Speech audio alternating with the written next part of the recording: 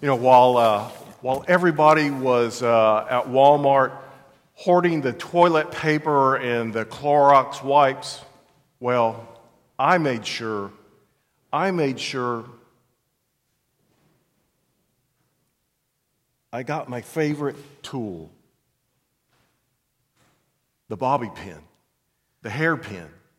I'm not sure if Justin and Patrick understand it's a hairpin. It's a bobby pin, but you probably haven't seen one in a while. So when the monsters in my house start causing chaos and jumping over things and food fights and all those kind of things, I'm usually the bad cop, 99% of the time. Well, maybe 10% or 5%.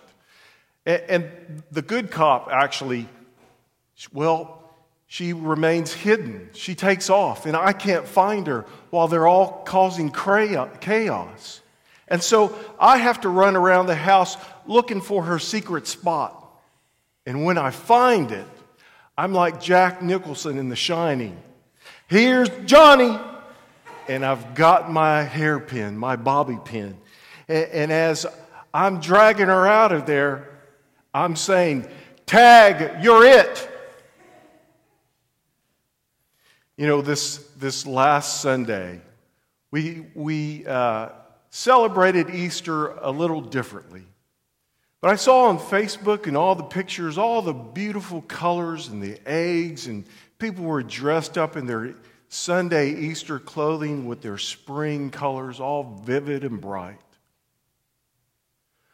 But the original Easter, that Easter evening, it was a whole different picture. It was a whole different scene. The color of fear saturated that room where the disciples were in. It saturated their life. It made them paranoid. It made them fearful. And it causes great anxiety. And in fear, it causes the anxiety to wag the finger at people, to point at people in disbelief or in anger or in fear. I'm sure they were saying, "Well, I knew that Judas was bad. I told you from the very beginning. And where's Thomas? Oh, that guy just splits just at the drop of a pin." Huh. Fear makes us cower. Fear makes us hide behind locked doors. It paralyzes us. But there's one who will come. There is one who will come and stand in the middle of all that chaos. And he will stand before his disciples in that locked room. And he will show them his hands and his side. He will show them his hands and his sides. It is finished. It is done. And here's proof. Hope comes back. Hope springs forward. All the sins that I bore are gone because of me. And he will stand in the middle of that crowded room and bring hope back alive to those disciples. And he will say a common word, a common greeting that we would all say. "How are you doing? Good morning. How are you feeling today?" But he will say, "Shalom, peace be with you. Good morning. How are you doing?" But it's in a context of persecution and fear. He will say, "I'm the peace. I am the peace who is with you." Not a little bit of peace, but I am the very peace of God who now stands with you to bring back hope. And he'll also do this. He will tell his disciples, he will commission them and say, "As God the Father has sent me, I am sending you. I am sending you out.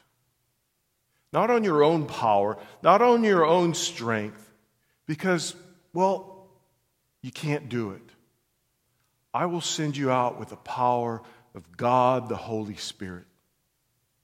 And as he says that, he breathes upon them and says, receive the Holy Spirit. Receive the one who will be with you.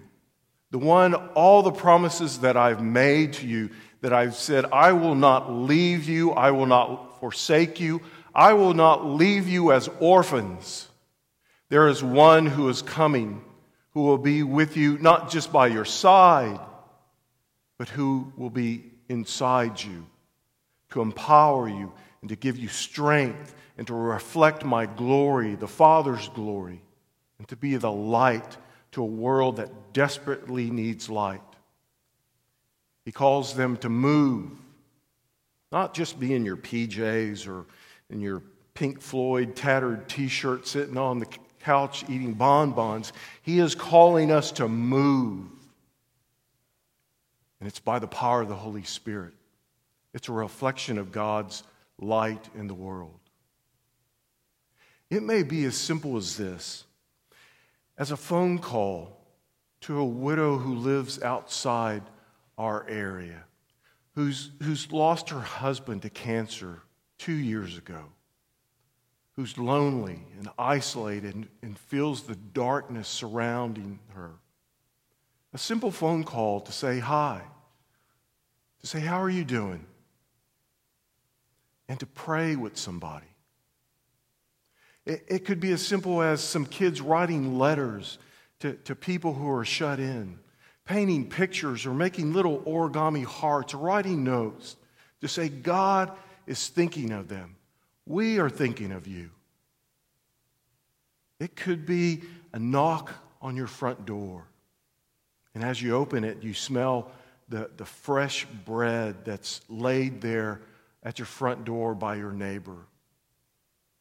It could be dropping off food at the food pantry on Saturdays to give to those who desperately need that sustenance. It could be this, that you wake up in the middle of the night or stop in the middle of this afternoon. A name pops up where God places on your heart to just pray. Just to pray. The most powerful tool that God gives us, to pray. And in that moment of unsettledness, the peace of God comes over us. And the breath of God, the Holy Spirit, comes upon us. And we reflect the light to those that desperately need that. And that includes us. And in that, we're set free, unlocked from fear, unlocked from anxiety. And we see the hope and the light of Christ. Amen.